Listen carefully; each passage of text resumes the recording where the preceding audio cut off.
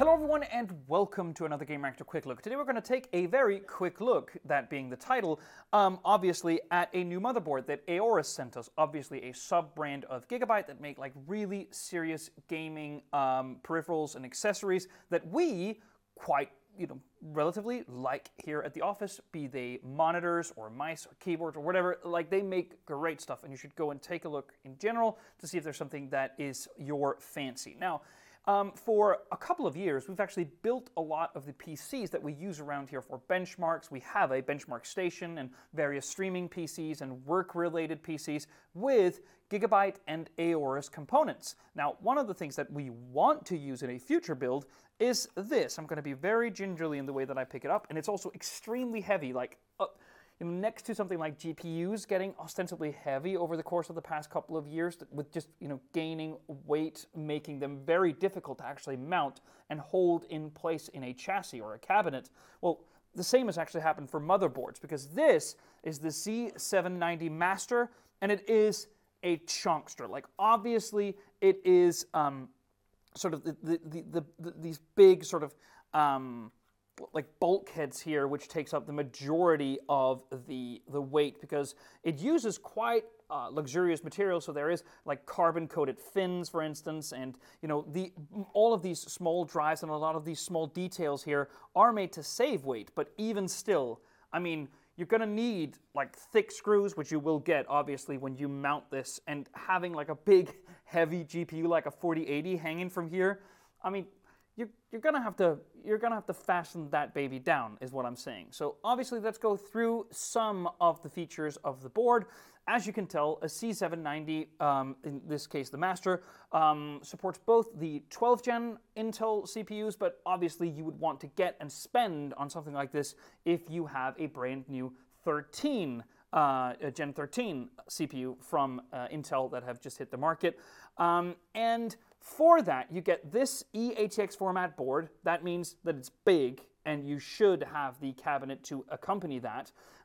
It supports PCIe 5 connectivity for both graphics cards and the two M.2 slots. There are a number of PCIe 4.0 and M.2 drives. You have to remove this Aorus Design Lab plate here that also cools VRMs. Remove that in order to access most of those slots, but you can basically see them, and that, I mean, not only the PCIe 4.0 slots, but also the M.2 slots should mean that you have plenty of connectivity. If you don't, I mean, look at the port selection here. That is absolutely insane. Now, apart from that, obviously there is a number of features that you would expect out of a high-end board. So that means Bluetooth 5, Wi-Fi 6E. Amongst these, there are 3 USB Type-C, 11 USB Type-A. There's optical out DisplayPort, 10 gig LAN, a CMOS reset, and a Q flash button. All of this you get, and it just looks awesome to me, and there's plenty of options both on the board and in terms of I/O, which is absolutely great. Now, there are also a couple of extra touches which make this just a tad more focused than other related boards. Now, for instance, you have an 8mm heatsink for the VRM. You have an 8-layer PCB. Some boards, which actually competes with this in price, uses either a 4-layer or a 6-layer, but this is an 8-layer PCB, which is actually awesome.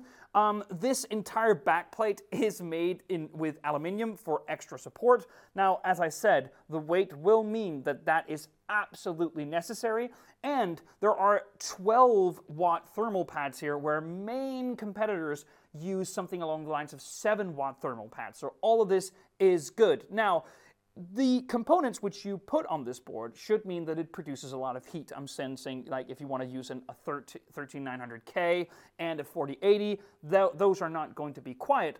Like, luckily, there are thermal and noise sensors on the actual board, meaning that it should be very smart and know where the noise and the heat is coming from, so you can smartly make fan curves and adjust and undervolt if that is necessary, which is obviously a possibility as well.